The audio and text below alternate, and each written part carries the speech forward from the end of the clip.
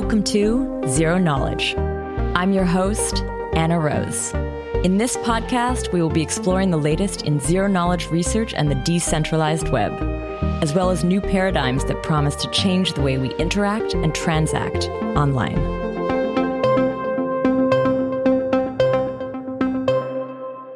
This week, I catch up with Kostas Chalkias, co-founder and chief of cryptography at Mysten Labs.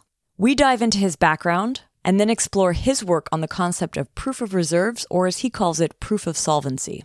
We look at old models for this, how ZKPs can be used in these protocols, the way that exchanges currently use them, attacks on some of those approaches, the security vulnerabilities, privacy issues, and general bugs that can be found in some of these systems, as well as how to better create proof of solvency protocols. For some context, proof of solvency means, does this entity have the liquidity, assets, reserves that they say they do? Obviously, this is very relevant to our industry today, so it was great to get a chance to kind of dive into this topic with Kostas. Now, before we kick off, I just want to let you know that we are rolling into our last weeks of ZK Hack. If you haven't checked it out yet, it's our annual online multi-week event, all focused on bringing you up to date with ZK tools and tech. It also brings together some of the best ZK brains to hack on broken ZK protocols. We have prizes, but more importantly, this is a great way to get cred within the community. It's been amazing so far, with dozens of hackers hacking and hundreds, and maybe by the time this airs, thousands of workshop participants. Be sure to check out the website to see past workshop videos, puzzles, and some of the solutions, as well as sign up for the next few sessions and hopefully get a chance to try your hand at the current ZK Hack puzzle. You can find out more at zkhack.dev. Now, Tanya will share a little bit about this week's sponsor. Today's episode is sponsored by Aleo. Aleo is a new Layer 1 blockchain that achieves the programmability of Ethereum, the privacy of Zcash, and the scalability of a rollup. If you're interested in building private applications, then check out Aleo's programming language called Leo. Leo enables non-cryptographers to harness the power of ZKPs to deploy decentralized exchanges, hidden information games, regulated stablecoins, and more. Visit leo-lang.org to start building. That's leo-lang.org. You can also join Aleo's incentivized testnet 3 by downloading and running a Snark OS node. No sign-up is necessary to participate. For questions, join their Discord at aleo.org/discord. So thanks again, Aleo. And now, here's our episode. Today, I'm here with Kostas Chalkias, the co-founder and chief of cryptography at Mysten Labs. Welcome to the show, Kostas. Very nice to see you eventually, Anna. And I'm super happy I have the opportunity now that everything is super hot on the topics I'm working on. I know a lot of people actually in the industry know me by my nickname, which is Kostas Kryptos. Okay. Because you remember, right, when we started this podcast, it requires a few moments to be able to pronounce my name. Unfortunately, that's what it is. That's what it is. There are a few takes that will have been cut by the time people hear this, but I did say it by the end. Okay. Yeah, thank you. Kostas, welcome to the show. Today, our plan with today's episode is really to talk about proof of reserves, a topic that you've been focused on for quite a while. I want to hear, though, let's kind of rewind a little bit. Before Mysten Labs, what were you working on a few years ago? Where did you start to get excited or interested in this concept of proof of reserves? Okay. First, I will give a few hints on how I went into the cryptography space in general, right? Imagine I'm an immigrant in the US. I come from a Greek university. I worked for a couple of European companies in the past, all of them on security and cryptography. And all of my life that I can think after 2005 or 6 was breaking stuff. You like to break things. Well, I think I had an inclination into doing some cool attacks in systems and all of this. You can even, back in the days, you could very easily do all of these JavaScript injection attacks. You can even go to websites. You can learn how things work on the server side. But anyway, eventually I ended up doing pairings, bilinear pairings, which is one of the major primitives that is used in zero knowledge proofs since 2008-9. And I was hired at Corda. You might know Corda. Corda, it's from R3. Yeah. And it was one of the first biggest investments in the space. At the very beginning, they were like permissioned. Eventually, they got like semi-permissionless and all of this stuff. But there was a benefit there. The benefit was the guy who hired me was Mike Harn. Mike Harn is one of the first developers of Satoshi. Oh. And I had the opportunity, like since 2016, to literally work on like hardcore blockchain cryptography. And obviously back then, because the company was backed by some of the most major banks in the world, I think all of the popular banks that you are aware of were part of the consortium who invested in R3 back then. Mm-hmm. And I worked there leading all of their cryptography efforts for 2 to 3 years. I remember myself starting the proof of reserve stuff even before I joined Facebook, which means that back then we were doing SGX enclaves and not zero knowledge proofs. Yeah. And I remember myself being on the zero knowledge proof, the first event that happened. I was there with 100 cryptographers. I was the only person doing SGX. Everyone was pouring at me. And then I said, oh my God, where am I going? It's now Canetti and Kravchik and all of the like Daniel Benaros, and everyone was looking at me. Okay, this guy is doing something different. However, we want to hear different voices. Mm-hmm. What event was that? Was that ZK Proofs? Yes, it was the ZK Proofs, okay. the first one that was organized back then by Kedit. Mm-hmm. But anyway, the zero knowledge proof topic actually attracted my attention, of course. And then I said, okay, I'm breaking stuff. And then I realized I'm dealing all of the day with bankers and people who are doing like decentralized finance. Let's see, is everyone solvent? Can we even prove this? Can we do anything to actually provide some evidence to the world, especially for exchanges and some centralized wallets, even custodians, right? Sometimes we need solvency for custodians as well, not necessarily exchanges. And I started like doing this work from 2016, as I said. And it's important because I think 1 or 2 years before I joined R3, Mike Harn was literally an auditor. He was called by one of the major exchanges back then to do personal audit. So he went back to their database and he actually, with his eyes, checked the results of the database. Oh, these are the assets. These are the liabilities. I can prove myself. I put my signature that this company is solvent. Wow. And then I said, oh my God, is this like, okay, we rely on experts. The most efficient way to do it? Yeah, we rely on experts, and I rely on your like sayings, but this is not verifiable. There were a few people even like after the Mt. Gox case, where they started building cryptography. They realized that personal auditing by real people and that they were considered experts is not enough, right? This is not transparent. This is not auditable. You rely on someone's reputation that this is actually happening. The big four, like the big auditors, weren't in the space yet. Like imagine all of these things were just a toy. There were not real assets back then. Now they have like more of a monetary value. And they said, okay, let's use a very basic cryptography. Let's use Merkle trees. And with Merkle trees, people can someone like a company can just put all of the balances in a Merkle tree, and I will check if I'm included in the Merkle tree.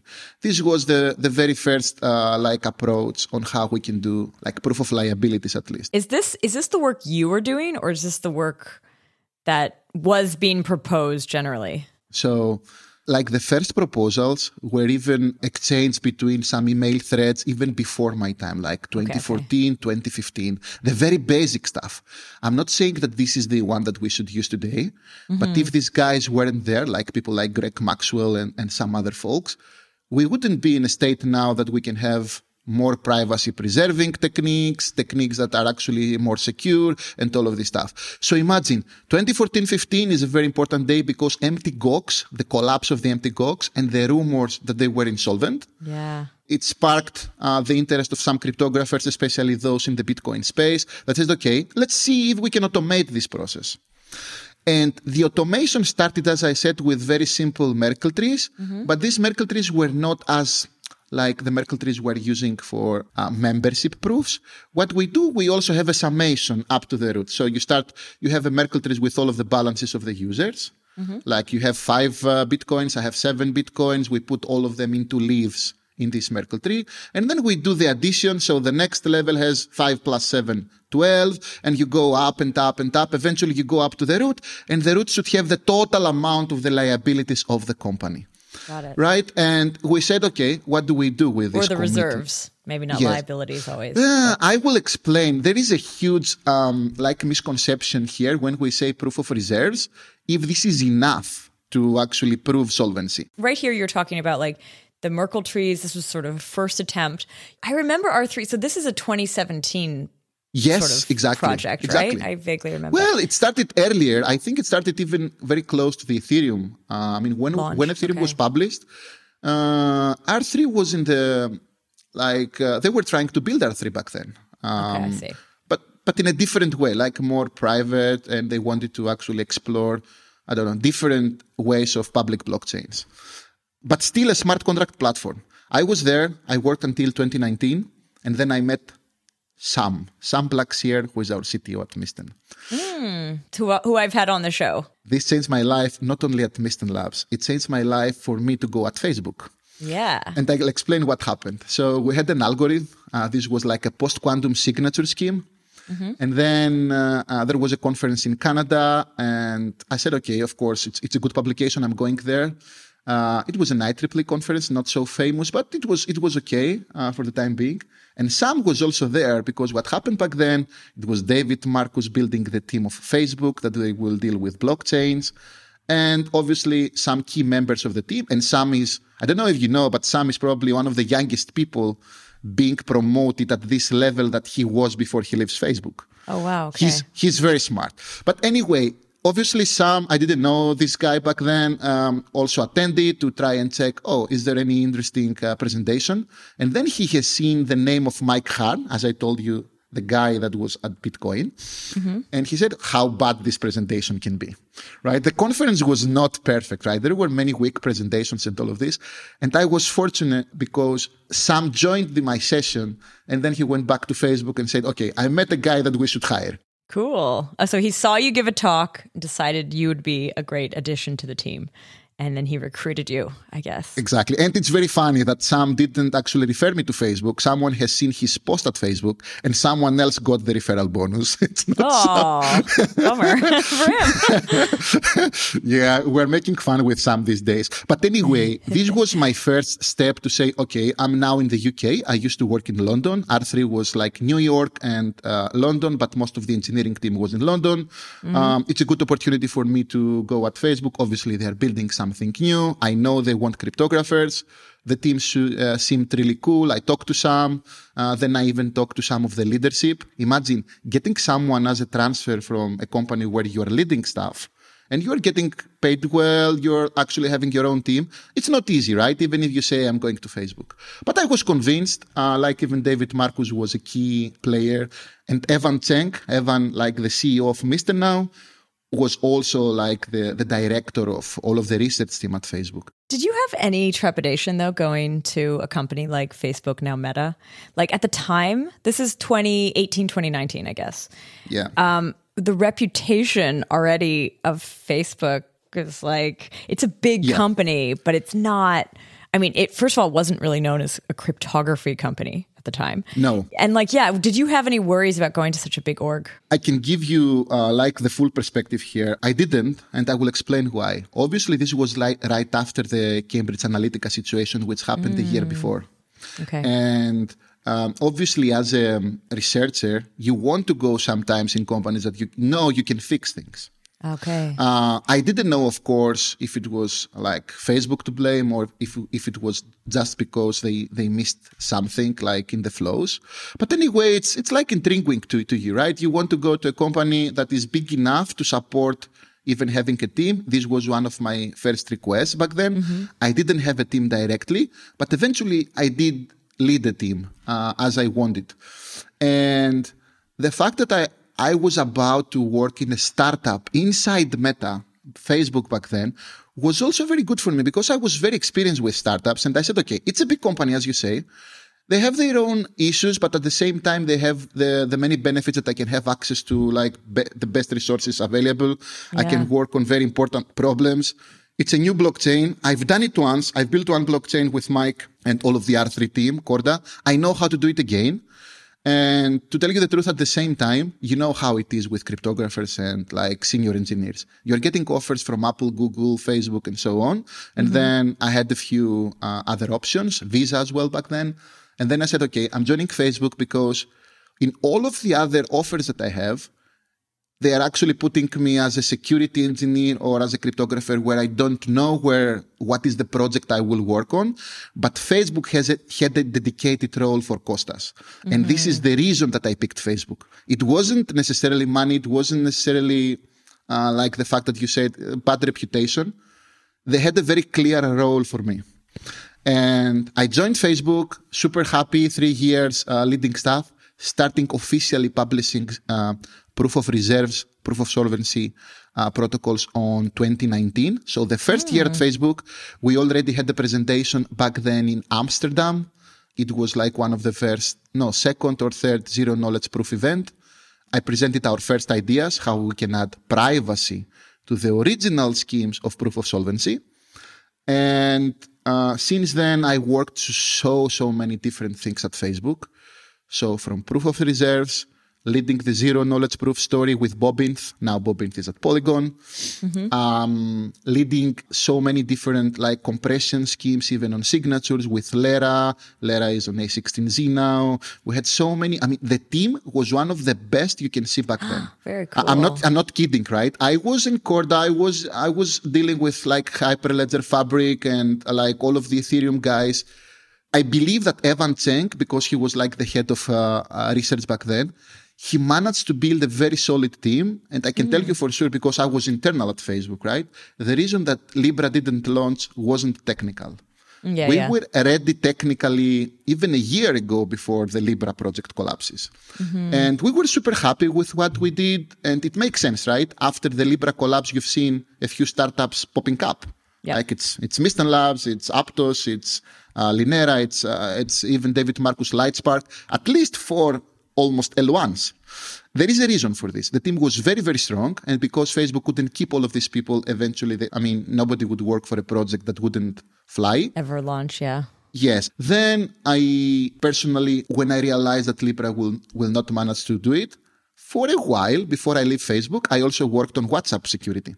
I have a few patents there and all of this stuff. I'm against patents, but big companies, they have to do this for even defensive reasons. I'm putting it is. I can give you an example. I didn't know about this, right? There is a reason sometimes. You might be the inventor of some idea, and there might be a company outside the US that they will say, no, we did it. And now Facebook, you cannot use it. So sometimes because of this potential threat, they go and patent. But anyway, this happened. And with Mysten, I think we had the best opportunity possible.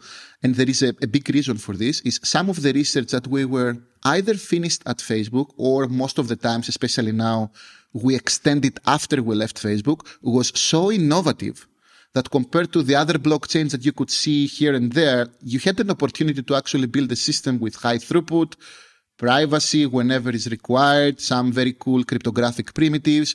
I had all of this experience with proof of reserves and working with the Libra Foundation, with Corda Banks in the past. And then I said, okay, it's better for me not to stay at Facebook. It's better to me not to join another company now. All of them are friends, right?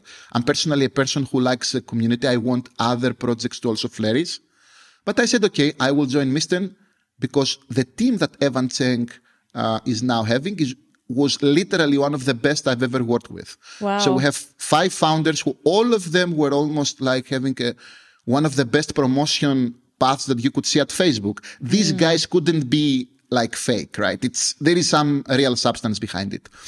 And then I left Facebook. I joined Mysten as the lead cryptographer and obviously co-founder. And now we have, again, I believe, one of the most solid teams. We have 4 departments of cryptography. We have a zero knowledge proof dedicated department. We have a random beacon dedicated department. We have an optimizations department. And we also have an RFCs department. Neat. So this is where I am at the moment, right? Leading these 4 verticals inside Mysten. Sounds good. Let's go into proof of reserves. So you've started to tease some of the early work. So I think we now understand the history of like when you started working on this. Yes. Proof of reserves obviously we're recording this just a few weeks or a week after the crazy FTX fiasco, collapse, and all of that.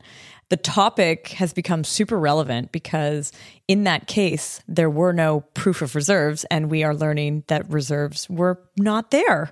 And that's kind of terrifying. So this idea of proof of reserves, you do have it being used in exchanges. I want you to kind of go back into explaining what is a proof of reserve, actually. You started with the Merkle trees, but like, let's even go a bit higher than that. Like, what is it for? I will explain what's the problem we're solving here, right? We have companies, we have exchanges, we might have custodian wallets and like all of these people who own money and they handle money on behalf of the users, for which the users do not have the actual key to the blockchain. Like someone else is controlling your key to make transactions on the blockchain. And this is what's happening usually on centralized exchanges, like the FTX case, back then with Mt. Gox, and even like all of the major exchanges that we're aware of. People are not good at protecting their passwords. Eventually, sometimes you are lazy. And what you do is actually you go there. It also gives you all of this flexibility to do the transactions without you remembering very complex passphrases and everything. And people felt really good with that until we realized the problem, right? The problem is, what if the company, you're putting all of your money there by credit card, you're having some wires, you're sending all of this because you don't have a personal account. They control the Bitcoins, Ethereums, the whatever is the coin for you, but you don't know if they are solvent. And what solvency means is the money that all of the clients have in the exchange, these are the liabilities of the exchange, are matching all of the assets that the exchange has in the outside world, which means the assets, the real Bitcoins that I have on the network and I control the key for, I'm the exchange now. All of the other potential like assets that I have outside the exchange, I might have some cash, I might have some bonds, I might have some real estate investments, I might have different things.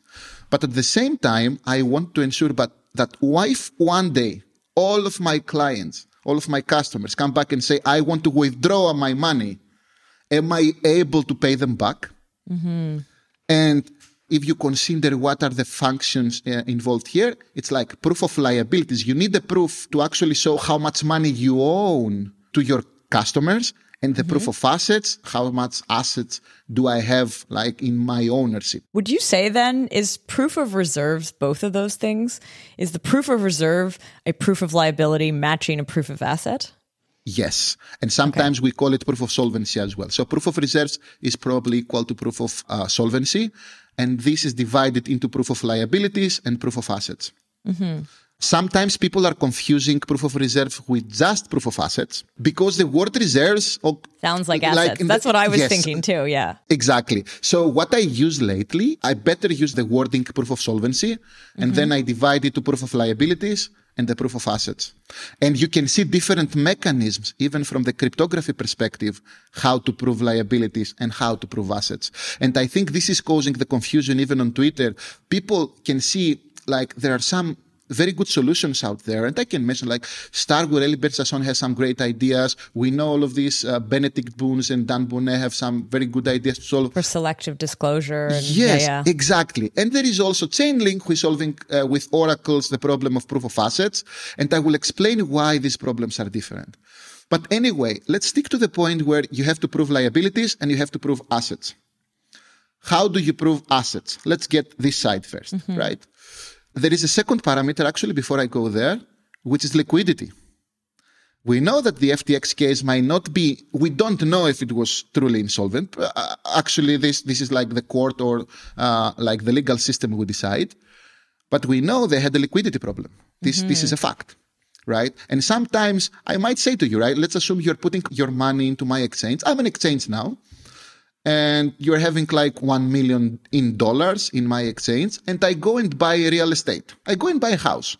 And then you say, I want to withdraw my money. Yeah. This money might not be liquid. I mean, I need to sell my house first to give you your money. Fair. And I think in this case, especially with the case that just went down, like investments with long lockup periods, for example, would still look at like asset on the balance sheet, but wouldn't actually be liquid. So if you needed to take the money out, you wouldn't be able to. Exactly.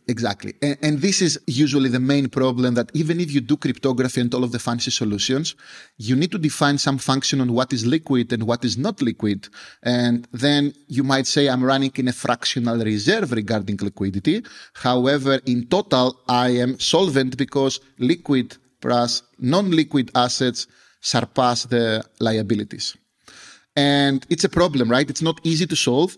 And let's go and see what are the options that we have. Proof of assets first. Because proof of assets, as we said, is like the assets that you have on chain. Let's assume these are the liquid assets. You have Bitcoins. You control keys for your Bitcoins and Ethereum. And there are non-liquid assets, which might be, as you said, investments, bonds, even cash on the bank and all of this stuff. Mm-hmm. So there are companies like Chainlink and some others where they're building a set of like oracles, and probably they have some collaboration with auditors. To connect to the real world, right? Like that's... Yes, to connect to the real world. You need this. Yeah. You need this. Mm-hmm. And there is a question, can we do this without auditors? Probably with some zero knowledge proofs, but again, all of the system, like the banking system and everyone who is owning these assets eventually. So your cash is under a bank. Your real estate is probably under some agency or something. They need to provide these proofs, because otherwise, how do you know that? So what's happening is, let's assume the simplest model is you have a set of oracles. This set of oracles is talking to some auditors. These auditors are auditing the actual reserves, the actual assets. So I'm not going to use the word reserves again. The actual assets. And these are giving, like every few moments, they're giving a signal that these are the assets, these are the assets, these are the assets.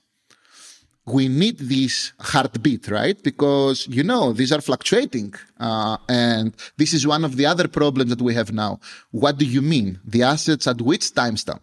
Yeah. Because even in one moment, I can transfer funds, or I can transfer some of my assets, or I might acquire a new company. My assets are changing constantly. So for proofs of solvency, it's very important to define an actual timestamp, in which case you are doing concurrently the asset check and the liabilities check. And this is not very easy in the real world. How would you do it? Mm-hmm. Right? How would you actually say all of the other providers of these assets, banks, real estate agencies, bond providers, the stock market, investments, investment funds, how do you say to them, give me by this timestamp all of my assets, and I will compare it with these liabilities? There is a process here, and you need some time to organize it. But it is possible. If we do it properly, it is possible. And there is another thing that you mentioned at the very beginning of this meeting, right? One of the issues is, if you know, however, this timestamp, and you have a friend in the other exchange, you might ask them, okay, tomorrow at 7:00 I will be audited. Can you send me... So actually, I said this before we started the interview, but this idea of like a short-term loan to move funds into an account at the time when you're actually doing this check, and then you'd move them right out. And I think there's like a theory that Crypto.com may have just recently done that, but that's a little conspiracy theory possibly. I won't get into this, into the conspiracy and rumors. I will talk as a cryptographer here, right? What can we do? Is it anything that we can do?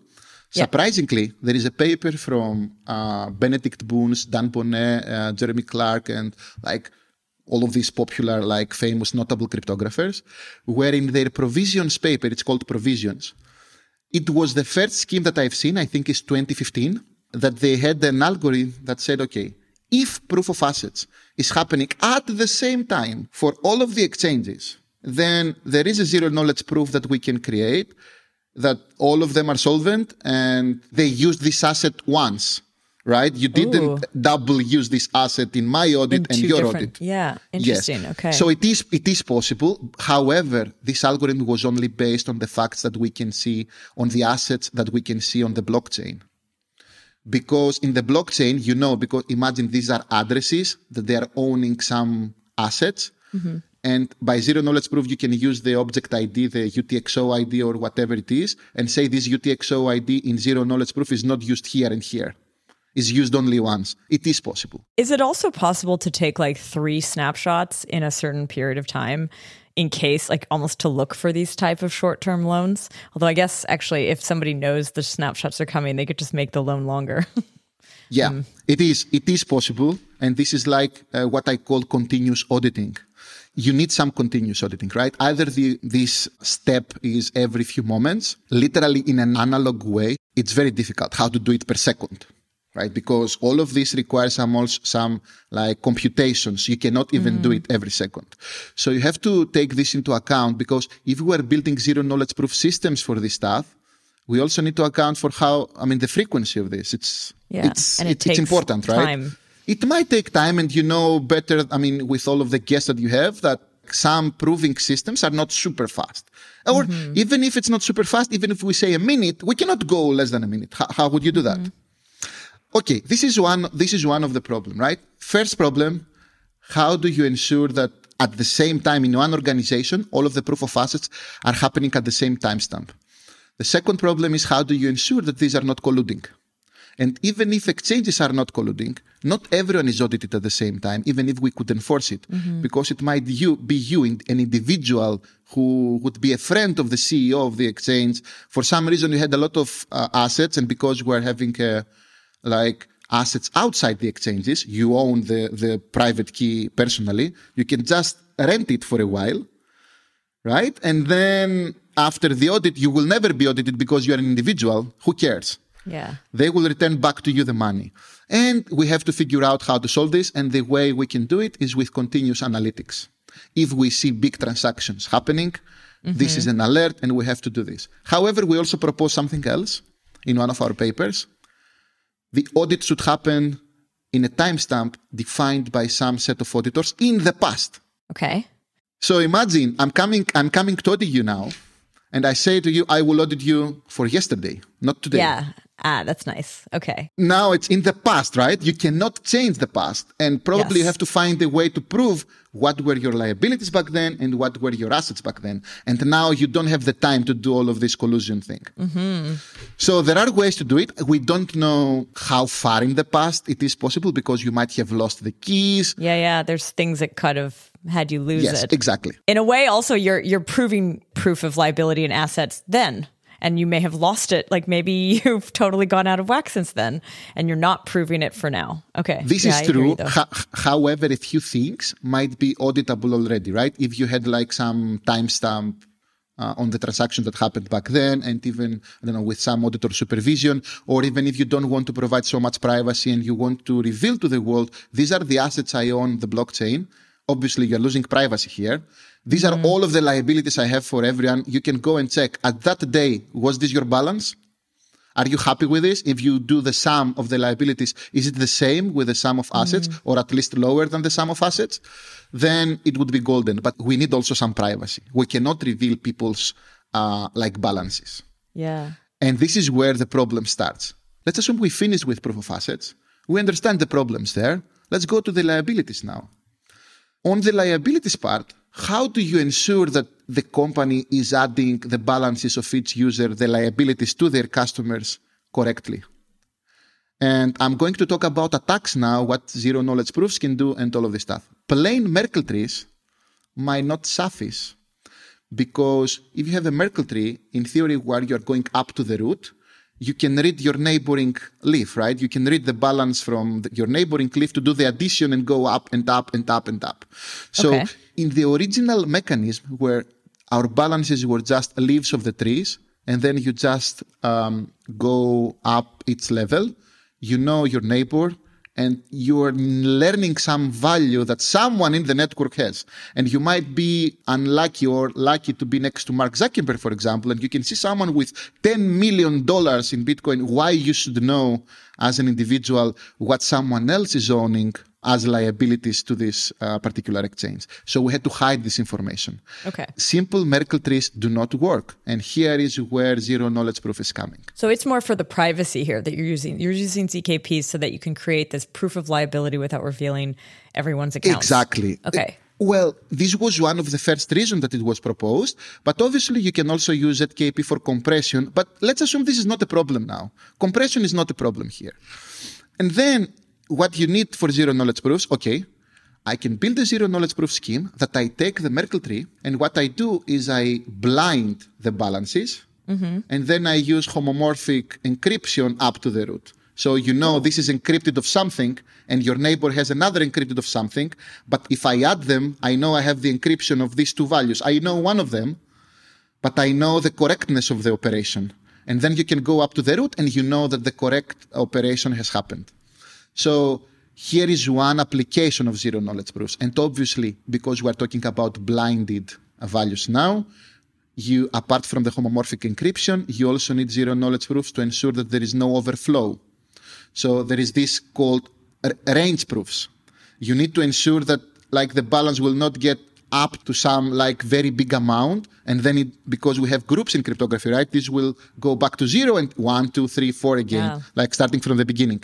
You need zero knowledge proofs to prove that the range of the addition of these homomorphic operations is correct, is not overflowing. Got it. Just a quick question on the FHE that you're talking about here. Like, since it's just simple addition, is that something that like current FHE systems can handle already? Because I know that like more complicated computation, like just generally, FHE isn't like a fully developed space. But okay, you say already today, you can use the FHE that exists to do a scheme like this. Yes, and you don't need FHE in practice, right? Even partial homomorphic encryption works because you just need addition. FHE is addition and multiplication. Okay. Here, you don't need multiplication. You need only addition, which means that with very simple El-Gamal encryption, which is like additive, is adding the exponents which are encrypted, works. Mm-hmm. And this is one of the systems that we proposed, originally proposed in the provisions paper of Dan Bonnet, Benedict Boons, Jeremy Clark, and all of these guys. And then we said, okay, they're proposing this. They didn't have a Merkle tree structure back then. For them, it was a flat structure.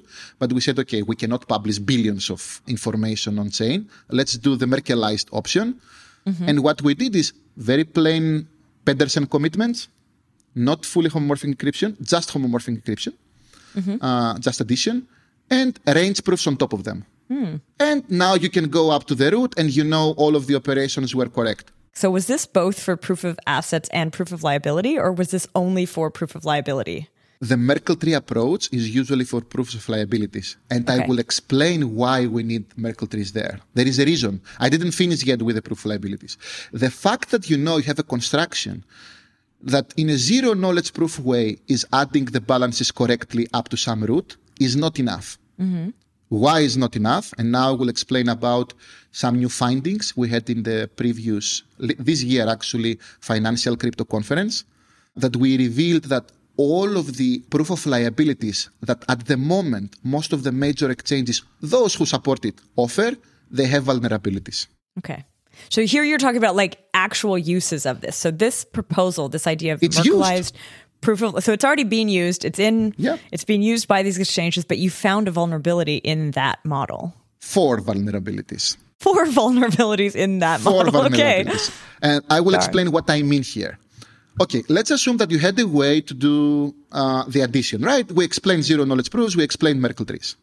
The first one is the original proposal from 2014-15 from Maxwell had a small issue where instead of committing to the addition of the two values, you can play games like breaking a bit the addition property, and you actually commit to the maximum of the two values. So if we had 5 and 5, I could say that the sum is 5. So you can hide you can hide balances up to the root.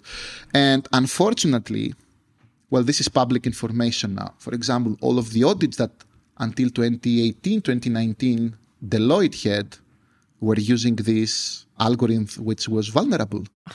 Was this a bug? Was this a mistake? Why were they only taking the biggest one? That's the best question I wanted to hear.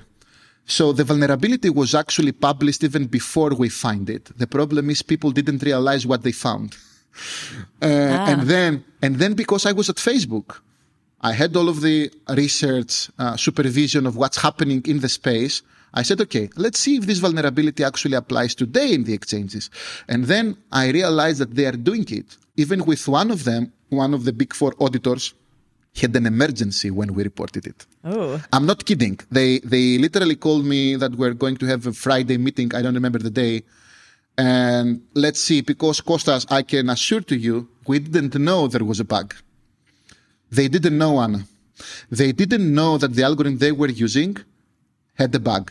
Oh, that's bad. What was happening is I personally believe that the auditors didn't know about this vulnerability. They didn't do it on purpose.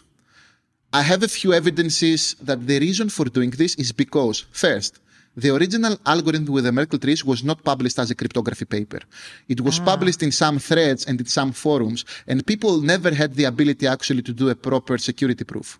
Got it. Then there was a team, I don't remember the names of the authors, that on 2018, they said, okay, the Merkle tree summation is not correct, right? They can actually play games here and prove different balances by committing to the max instead of the sum. Mm-hmm. But nobody paid attention. Probably the conference that was published wasn't, I don't remember enough? Which conference. Yes, maybe. Okay. It wasn't crypto, it wasn't Eurocrypt, it wasn't like CCS. Is it Zero Knowledge Summit? No. My event? No. It wasn't. Okay. I think the title is called Breaking the Binding or something. Okay. But anyway, nobody paid attention. You know, the auditors also do not have cryptographers. I explained at the very beginning that even big companies like Facebook, they didn't have like unlimited cryptographers, right? Even in university departments, you could find more cryptographers than at Facebook at the very beginning, or in an auditor who is an expert in cryptography would join an auditor for years and have like a big research team. It's very difficult. Even blockchain teams like sometimes struggle to find good cryptographers.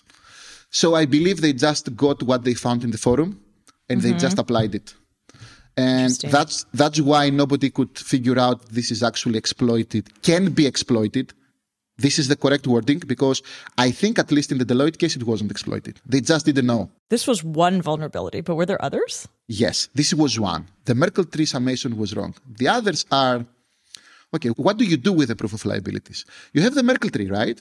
And then you need the people to check their inclusion to this Merkle tree. If nobody checks, you are an exchange and you will say my liabilities are 0. And then Anna and Kostas never check if their balances are included. Theirs. Okay. Yeah. Right? So you need interaction, right? Proof of liabilities cannot just be proven by just a commitment. You need people to actually check that my balance was there. Otherwise, nobody knows if the balance that you are reporting is the correct one. And yet you want to keep everything private, so you can't like have some other person checking these balances. You want it to be the actual owner of the accounts, I guess. Exactly. And what's happening is there are two options. Like I think Kraken is using one of them. So the auditor might have access to the balances. Okay. Right? Let's assume that not everyone in the world has access, but the auditor might have access. I'm not saying that this is the best application. I wouldn't do it, just this. I would try to hide even from the auditor sometimes, from the solvency auditor sometimes, the individual balances. But let's assume this is tolerable for now. The auditor goes there and in the system they check some balances. How do they know if these balances are real? If you don't ask the person who has the money, whose money is belonging to them, you don't know, right? You need people. And what auditors usually do, they do random sampling. They literally call people. Hey, is it you with like $3,000 in FTX? And then I don't know how the sampling is happening. What I realized after talking to some auditors is they also create their own accounts to the exchanges. The exchange doesn't know that these accounts belong to the auditor. So they can definitely do random sampling between them, right? Between their own employees. Okay. But this is not enough. And to tell you the truth, I was never audited in the past. No one of my friends was audited. We don't know if random sampling works from auditors, like by phone call. What you can do, however, is you can just publish this Merkle root, this commitment on the total balance of liabilities. And then users can request a proof of inclusion. And then you check if your balance at that day, assuming you remember your balance, is included in the total liability proof. And then we identified in the paper that if you have, for example, 1 million clients, for the company to cheat in 100 accounts, like to not include 100 people on purpose, if 5% of the population checks, they will be caught. If they try to cheat, they will be caught. Obviously, you can cheat by omitting one account if you know this user will never check. Right? This is obvious. However, we have to talk with asymptotics now. Let's assume that this is not a real attack. The real attack is if they are doing this continuously and they're actually removing many balances from the Merkle tree. If they try to remove many balances, we did the math and we realized that even with a small portion of people checking the inclusion proof, it would suffice. Right? It would be okay. It would be okay. So This percentage, to tell you the truth, varies depending on the population, from 2 to 5%. I think if 1 out of 20 people was checking, and the exchange doesn't know who is checking, because this is a very important information. And I will explain why this is important and what is the third attack that we found. Yeah. As I explained before, people need to do random sampling. Somehow they should check the proof of inclusion. How? You just see a Merkle tree. Who is giving you the inclusion proof? Someone needs to provide to you. But what's happening is these websites, sometimes they have their own website and they say, here is the Merkle root. Anna sees this Merkle root. Kostas sees this Merkle root. But we don't know if it's the real Merkle root. Because if you refresh, I might see a different Merkle root. And if I refresh, I see a different Merkle root. So this is like a Web2 website where you're just like checking and that could be hacked, is what you're saying. Exactly. It's a Web2 vulnerability now. Yeah. Okay. Is that's the third one then? This is the third vulnerability? Let's assume this is the second for a while, and I will explain what's the third one. So the second one is a Web2 vulnerability because we're not committing to a public bulletin board on the potential balance. People don't know if they're checking against the correct Merkle root, right? And we need to. What is the public bulletin board? Probably you have to put it on Twitter, on Facebook, on a blockchain. You need the public bulletin board. The reality is the world doesn't have an approved public bulletin board today. We only say that it's blockchains.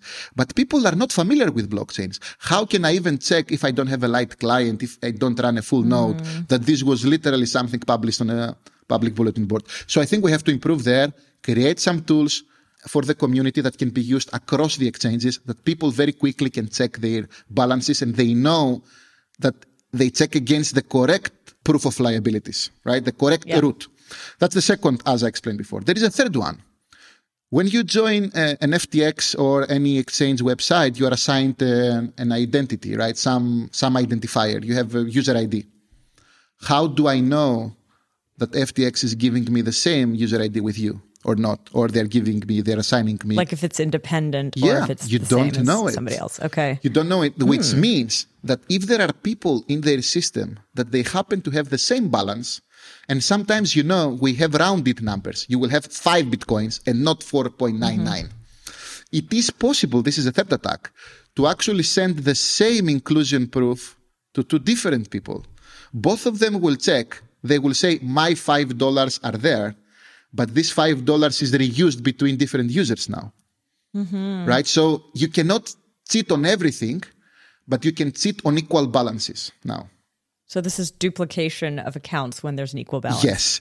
And the proposal here is you should use something that is either picked by the user, like the user ID, I pick it, or you might use my phone number or my email as user identifier rather than a random user ID.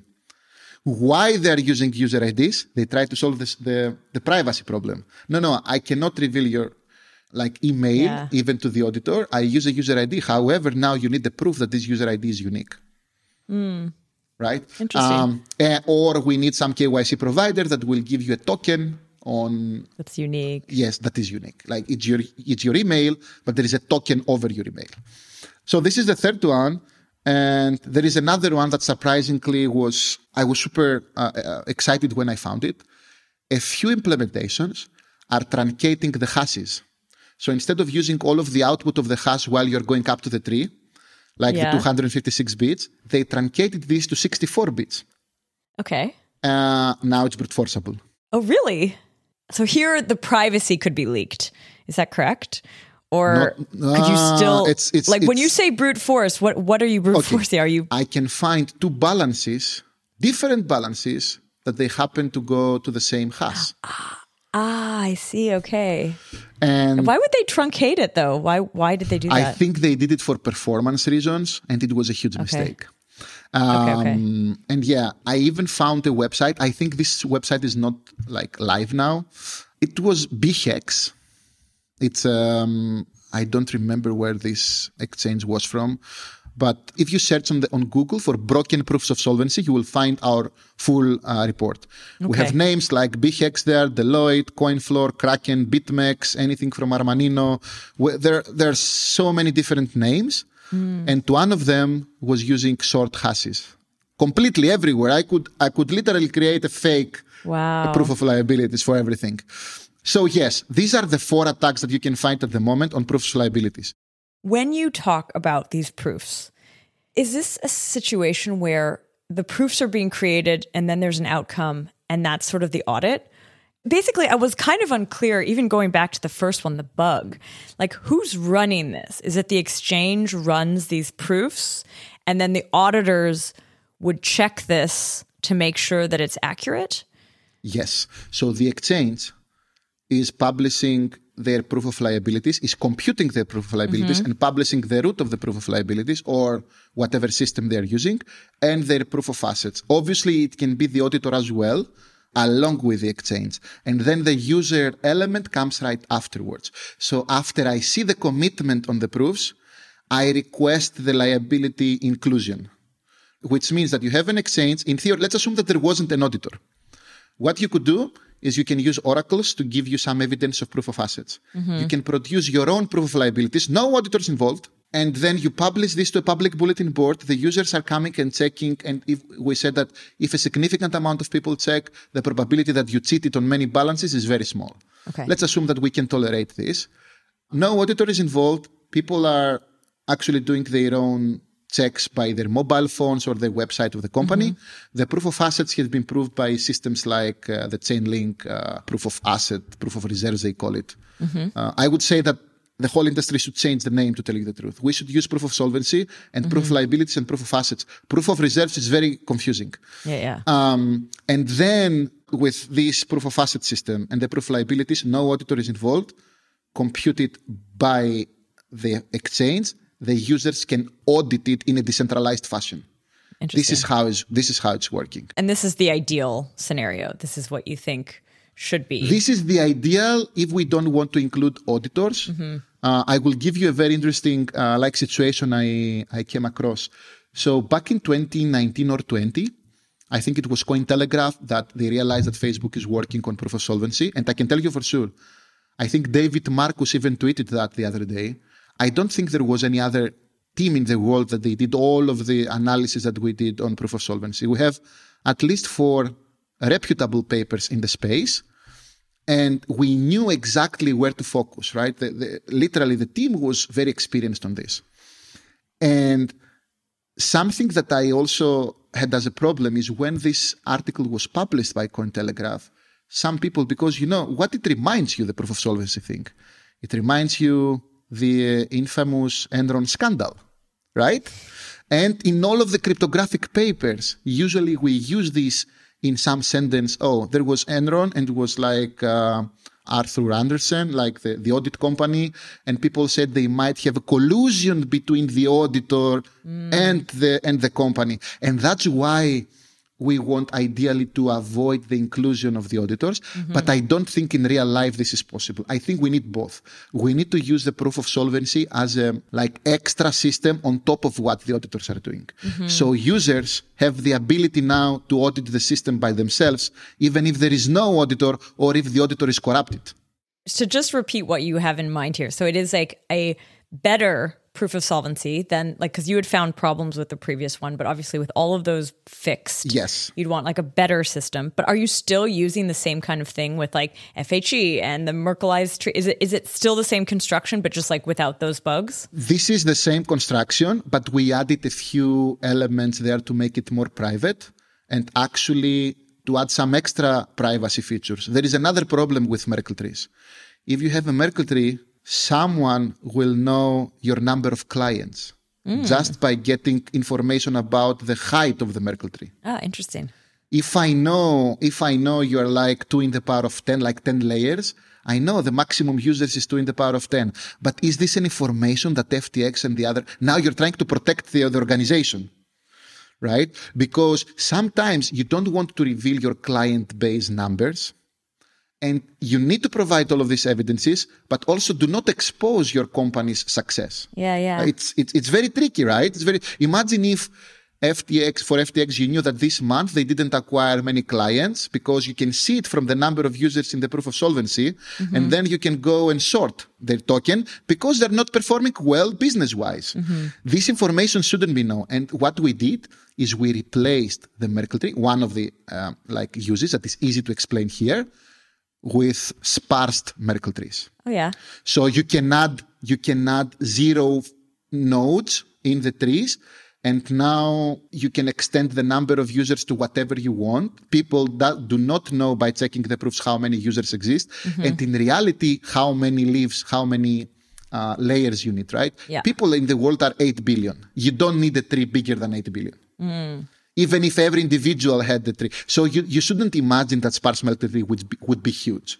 It would be like an extra 2 or 3 layers compared to the standard Merkle tree, but it offers this extra privacy perspective. Even the cryptographic solution, though, that the fixed one, this is a random question, but does it actually output a total at the end? Like you're using FHE, it's all private, but do you, when you actually do that last matching, are you seeing a value actually?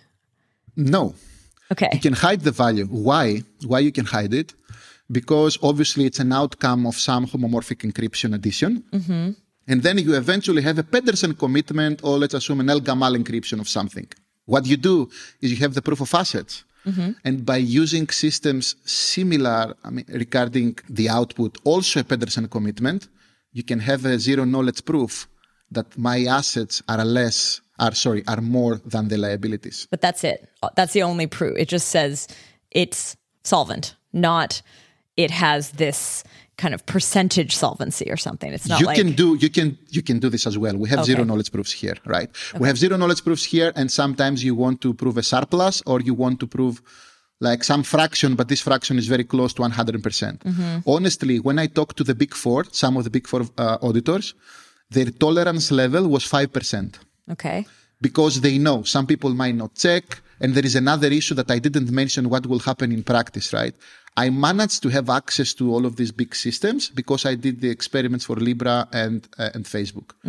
There was another small issue, which is even synchronization internally. If you are an exchange, you need to actually get a snapshot of your database, but some transactions are in flight. Yeah. What do you do with these things, right? You need to ensure that even if I don't manage to have 100% accuracy, I can tolerate up to a point. If continuously, because we were talking about continuous audits previously, right? If you receive this at a continuous level, it seems that something is wrong with your solvency. But in practice, you might need to have some tolerance, like a very small percentage, just to avoid all of the synchronization issues. Why did Facebook, Meta, why did you need this? Why was this topic the most relevant one? Why? Yeah. Because Libra would be the most audited and regulated blockchain in the world. What is this question, right? It's very clear why. And I can tell you, and this is a very interesting story. When I was about to leave Facebook, a few months before this happens, I remember talking to the economists of Libra, Christian Catalini and now Alonso, who is our head of economy in Misten Labs today. They even asked me, why don't you create a startup? And I literally had offers to create a startup about proof of solvency. But obviously, I was doing this at Facebook back then because the order from David Marcus and all of the leadership is we need to have the best system for regulation and audits. I'm not kidding here. Facebook spent a lot of money to improve on the community tools that we have today for proof of solvency. Wow. We should credit Facebook for this, right? Because I don't know about bad reputation and other things that we mentioned at the very beginning, but internally I could say to you with confidence that the work that was published at Facebook was genuine and very and improved the community offerings that we have today for all of these things. Yeah, it was preemptive too, right? Because it was this sense Libra was already going to be scrutinized and it had to be perfect. Yes. It had to be super, super auditable. Especially it had this basket of different currencies. Reserves were really important. Exactly. Yeah. Okay. Makes sense. Exactly. And for Facebook, it was super important. I was thinking that if we ever launch, we would have the better system regarding tools for auditors and regulators. Yeah. Well, this never happened, but obviously we're still here. I know there is a community effort. Not only me, right? I think it's Ellie from Starkware. There are many things like Dalia. Dalia also supported me a lot. I would mention this on proof of liabilities. She's now at Chainlink. But I think we should have an RFC proposal for standardizing proof of solvency. If we don't do this, we will come back to these problems that I mentioned, the 4 attacks and all of these things, right? When you say RFC, what is this? Request for? Oh, request for call. I mean, we need like the ERCs, as we say for Ethereum. We need something as a community standard, a community proposal. To tell you the truth, I started this at Zero Knowledge Proofs. And if you see one of my papers is even mentioning proposed standard. Since then, we made many additions. I also found the attacks. I also talked to the auditors. I talked to some exchanges. Now I have more information.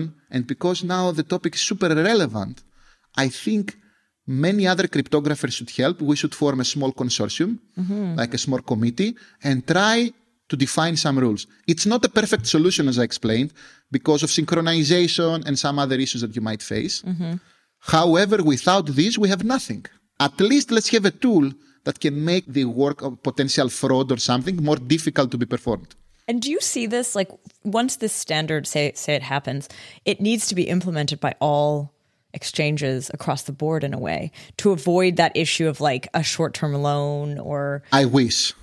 I don't know if they're going to do it. I wish they will do it. And I know even Binance's CEO mentioned the other day that we need proofs of reserves.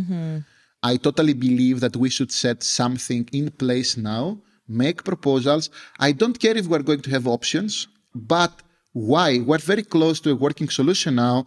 Zero knowledge proof might improve on top of the Merkelization as well, because we talk about Merkle trees, but there are other ways to prove membership as well, right? And I can see with the recursive zero knowledge proofs and many other things, we can even make a better proposal that works for both proof of assets, both proof of liabilities, and actually proving that the assets surpass the liabilities, or at least prove the tolerance, right? Prove how much of a fraction reserve you have. Is it 80%? Is it 90%? Because sometimes we're talking about solvency, but you don't know exactly today how much money SBF needs for the solvency of FTX, right? We believe it's some billions, but how many billions? And what's the percentage of these billions compared to the total valuation of the company or the liabilities? I think we can do it. It just needs extra, motivation probably from regulators. To tell you the truth, Mysten and Sui, the protocol that we're building, the crypto primitives we're supporting is to enable this if it's ever required. And for example, supporting zero knowledge proof verifiers on top of the chain, supporting intent signing. I should know if you are signing for a transaction or for a proof of possession or for a proof of assets or for all of this stuff. This brings up a little extra question, which is like you'd have to do this for each currency, wouldn't you? Like each blockchain would need to run something like this. Because when you talk about accounts and being on chain, like it's not that it's joint across like Bitcoin versus Ethereum even. Like wouldn't you have to run it twice? It's a good question regarding how do you do the summation, right? Can you have one user having just one tree for all of their assets? This is a very difficult problem because there is an exchange rate between them, which is defined by different exchanges might have a different exchange rate. It's not easy to do this. At the moment, what we have is individual Merkle trees per asset. I see how you can do it with the help of auditor or some oracles probably that can define a particular exchange rate. But you should imagine there might be a fluctuation now, right? 1% or like 0.5%. I don't think we care a lot about this stuff, right? This is happening in the real world. It's fine. If continuously, however, you see all of these glitches, you have to take action. But yeah, we can make it one. Most of the solutions I've seen on proofs of liabilities, they're using different proofs per different currency.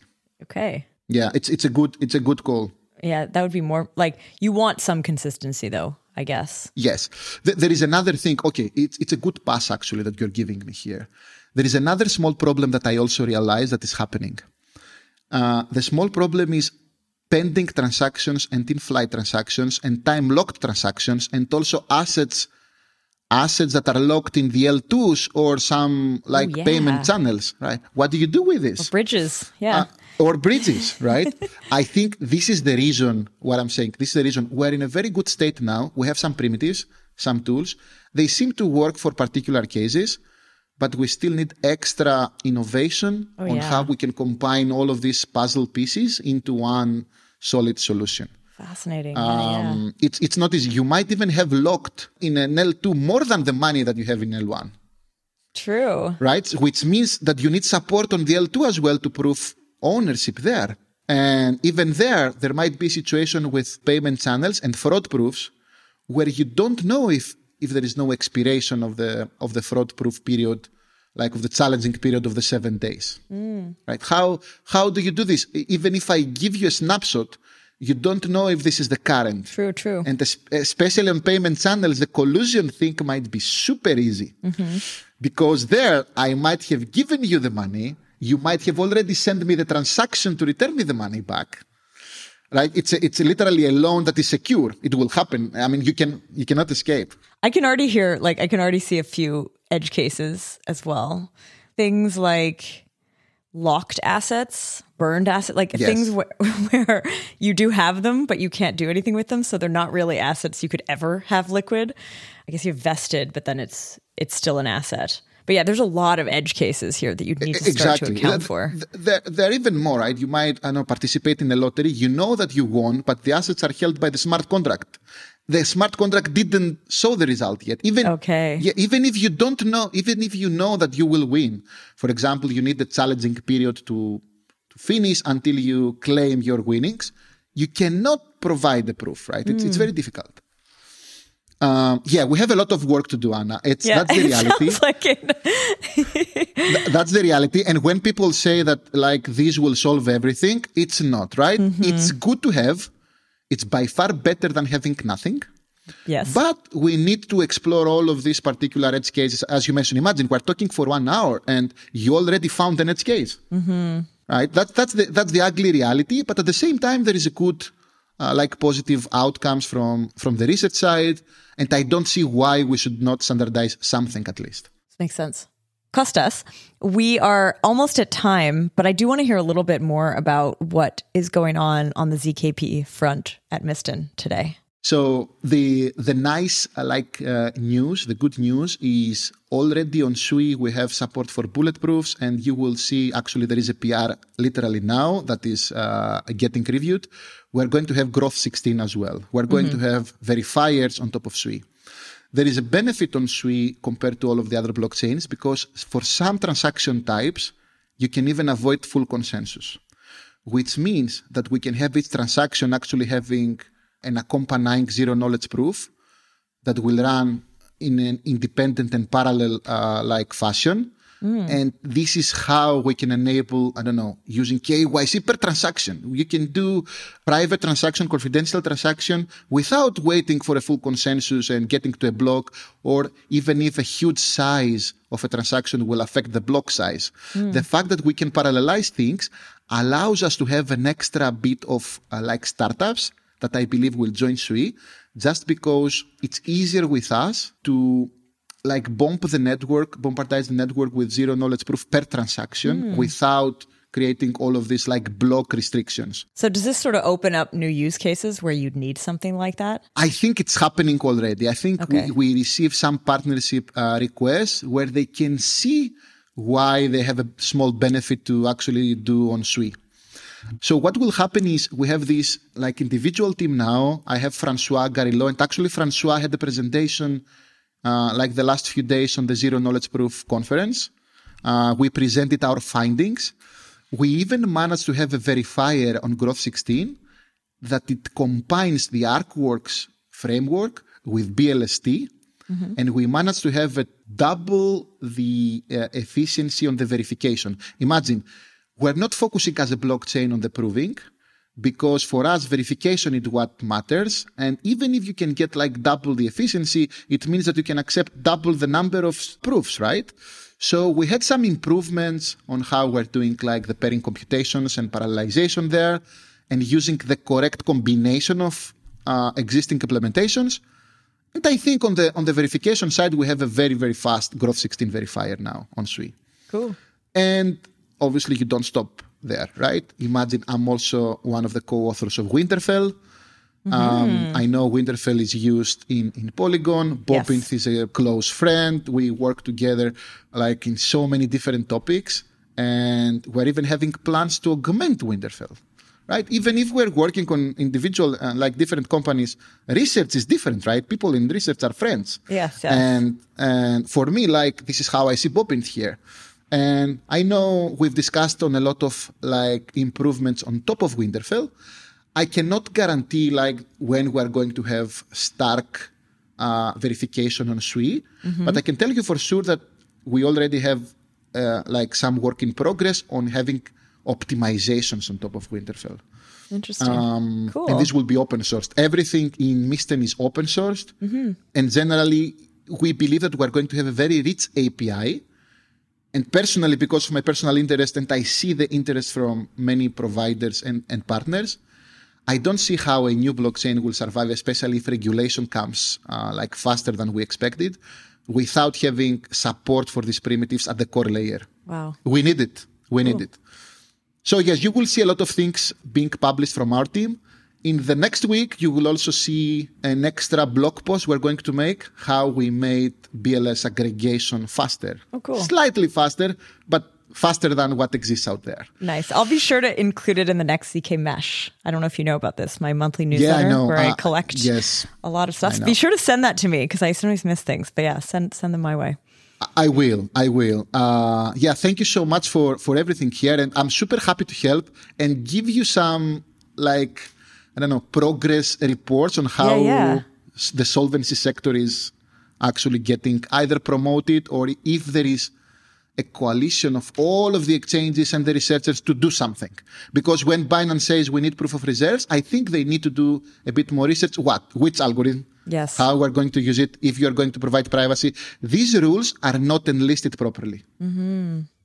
Cool. Well, thank you so much, Kostas, for coming on and sharing with us proof of solvency, which we are now not calling proof of reserve anymore, proof of solvency. I'm going to go with it.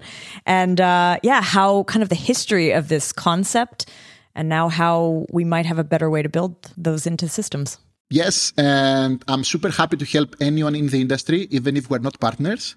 Not only myself, I believe Bobbitt as well and other people who worked here, Cornell University, people under Ari Jewels, GMU, Visa, they are all eager to help on providing extra input if they want to build proof of solvency for their exchange for free. Very cool. So thanks again. Thank you, Anna. And I really appreciate your, even your knowledge. I'm surprised now that you managed to find an edge case in half an hour. Wow. Really? That was a new one? Oh, cool. Nice. It's something, it's not that it's necessarily new. It's something that I didn't expect people will realize very quickly, right? But you did, right? Yeah. You understand now why we're not using proof of solvency everywhere, because there are edge cases. Cool. Well, thanks again for sharing that with us. I want to say a big thank you to the Zero Knowledge Podcast team, Tanya, Rachel, and Henrik, and to our listeners. Thanks for listening.